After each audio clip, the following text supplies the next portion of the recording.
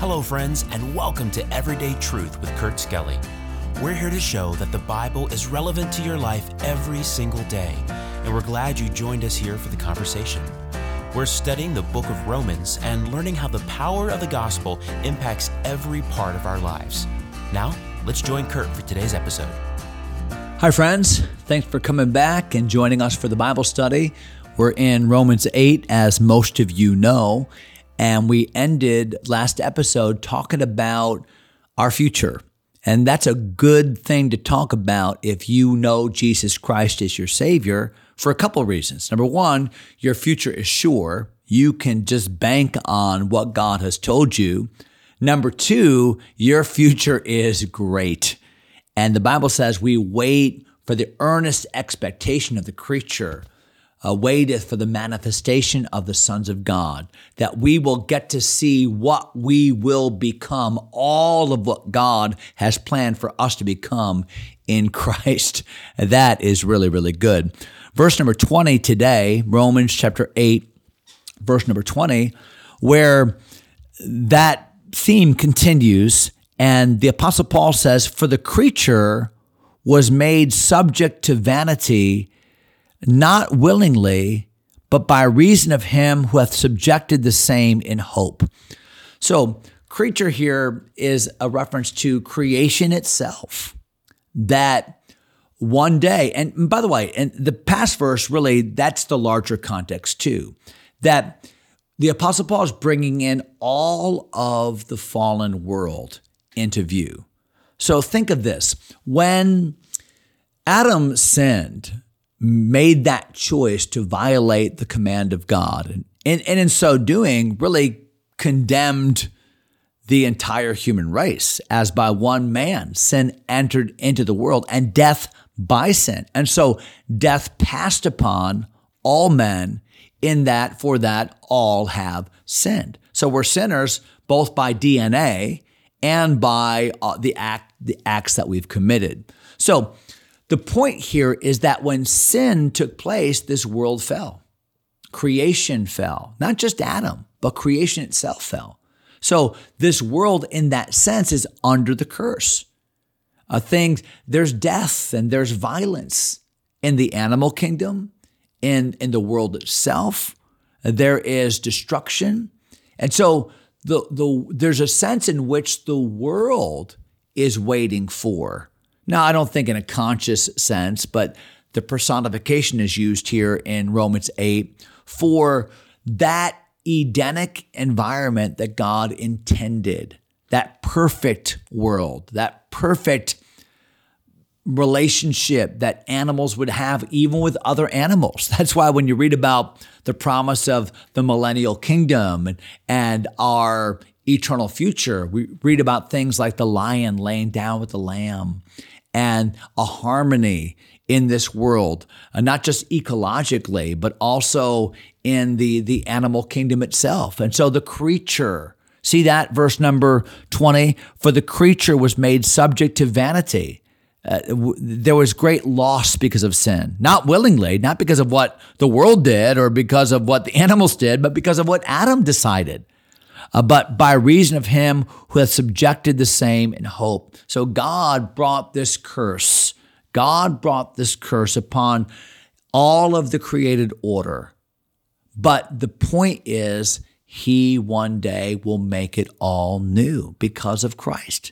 So Christ brings salvation not just to human beings, but to all of creation.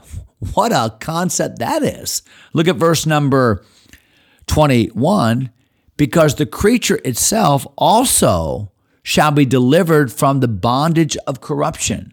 So there was creation and then the fall, creation and then corruption. That'd be a good way to understand it. Creation, then corruption, but then there is going to be recreation. There's going to be a time when God makes all things new. If you think about the Bible in terms of the 50,000-foot view of the Bible, you think about creation, that perfect world that God made, chapters 1 and 2. You think about the fall of man, that's chapter number 3. And then you think about the grand story of the Bible, The lion's share of the Bible is God's redemptive plan, God's plan to rescue the world, especially the apex of his creation, human beings. Right? That's the redemptive plan of God. That's essentially the story of the Bible. And then at the end of the Bible, Revelation chapters 21 and 22, we have the consummation of all things, or God's recreation, making all things new. So there it is, creation, the fall, God's redemptive plan, and then consummation or recreation. So here in verse number 20, the creature was not made, verse number 21, the creature itself also shall be delivered from the bondage of corruption into the glorious liberty of the children of God. So the world, the inanimate world and the all that's in the world will enjoy the same freedom, liberation from sin and all of its corruption and decay, and forever will be the Edenic perfect environment that God always intended. I like what it says in 2 Peter chapter 3, the day of the Lord will come as a thief in the night, in the which the heavens shall pass away with a great noise, and the earth shall melt with fervent heat. And the Bible teaches that God will essentially destroy all that is now corrupted so that elementally he can remake it. That's why the Bible says in Revelation chapter 20 that heaven and earth were fled away. Jesus referenced that when he said, heaven and earth shall pass away. All of the created world will pass away, and God will make all things new. New heaven, new earth, new Jerusalem coming down from God out of heaven. All things new. You're new. The world is new. The environment is new. It's all new. And we're waiting for that day in hope, in confident expectation. So this is cosmically bigger than we could ever even imagine. To go outside at night and just look and understand that there aren't just billions of stars, there's billions of galaxies of stars. We can't even begin to fathom the magnitude of God's creation. And yet all of it has been infected in corruption by sin, but God will make all things new. Look at verse number 22. For we know, here's something that as believers we can be confident and we can rest assured of, for we know that the whole creation groaneth and travaileth in pain until now. So there's the personification of creation, of the created world, that it longs for, like a woman that is 9 months pregnant and feels those labor pains and just wants to have that baby. So we live in a world that longs for and groans for that time when this corrupted season will be over and that God will have done his work of making all things new. Verse number 23, and not only they, not just creation, the created order, but not only they, but ourselves also. So now the Apostle Paul brings it right back down to a personal level, talking about you and in your body, which, by the way, your body is part of that creation, isn't it? God is not just your Savior, he's your creator, and you still lug around that body that is not saved yet, your body, and still struggles and still deals with decay. That's why you're not getting stronger, you're getting weaker. That's why you're not getting, your skin is not getting tighter, it's getting wrinklier, right? That's why you're not getting younger, you're getting older. Why? Because we are part of this cursed creation. And the Bible says, and not only so, but we ourselves also, which have the first fruits of the Spirit. So what are first fruits in the Bible? First fruits is an agricultural term. And what that means is that in any harvest, whether that be the wheat harvest or the barley harvest or whatever harvest, the grain ripens at different times. So if you're going to harvest the grain at its ripeness, you're going to have to harvest some grain earlier than the main harvest because it's ripe earlier.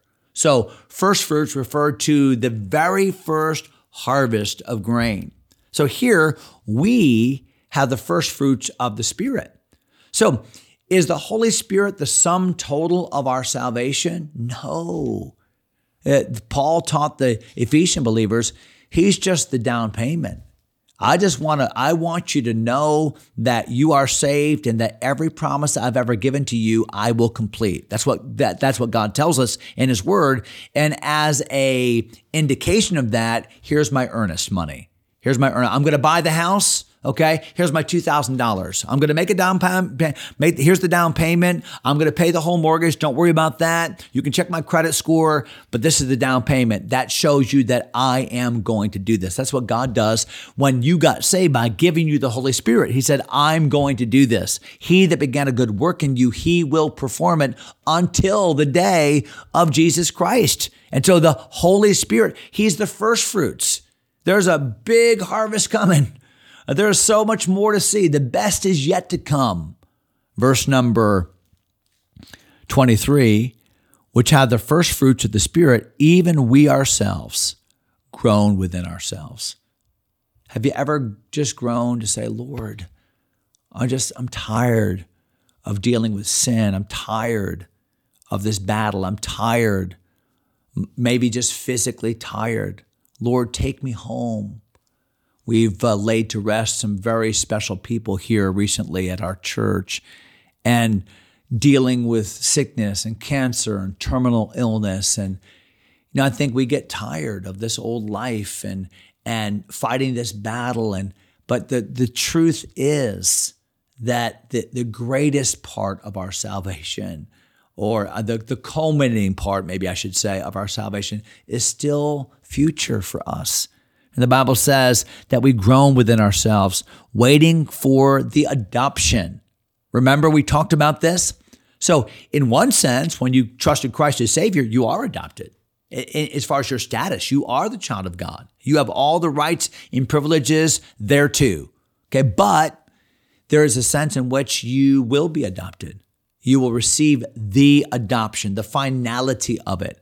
And that will be the redemption of your body, that your weak, decaying body, still a part of this first creation that is not getting better, it's getting worse, but one day God will refit, retool, remake your body, and it'll be just like the glorified body of Jesus, and you'll live forever and forever and forever in that body. You'll be recognizable in heaven by loved ones and by everyone. I mean, think of that. What a truth to look forward to. So we groan for that. We long for that. Verse number 24, for we are saved by hope. You are saved. And by the way, we're being saved because we live by faith, hope. That's another way to say a confident expectation. We trust in what God has told us. We don't see it yet. But we are confident nonetheless because of what God said and because of the immaterial evidence of the Spirit of God in our life that we know and can feel, and He leads us and we're sure of. So the Bible says here in verse number 24, we're saved by hope. But hope that is seen is not hope. No, seeing something and then having faith in the promise of God that is true, they're mutually exclusive. Faith is not sight. Hope is not sight, but it's real. So the Bible says, for that which is seen is not hope. For what a man seeth, why doth he yet hope for? But if we hope for that we see not.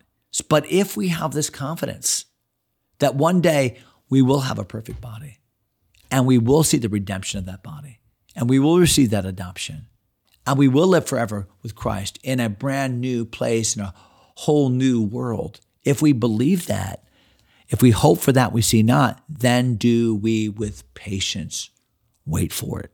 And the point here is, how do Christians endure? That's what patience means here. How do we persevere? We persevere by what we believe, that we believe these things to be true. I know it's painful today. We believe these things to be true. I know you feel rejected today. We believe these things to be true. And so it is our faith, it is our confident expectation, our hope that sustains us. And one day, faith and hope will go away because they'll give way to sight. And then charity, love, the love of God forever remains. That's why Paul made that distinction among faith, hope, and love in 1 Corinthians 13. Wow, so much to say. We're out of time. I'm going to quit right there. We'll come back to verse number 26. A great, great promise for you in prayer. We'll talk about that next episode. God bless you, my friends. Thanks for taking time to listen. If you enjoy Everyday Truth, take a moment to subscribe or share the podcast with a friend. Until next time, God bless.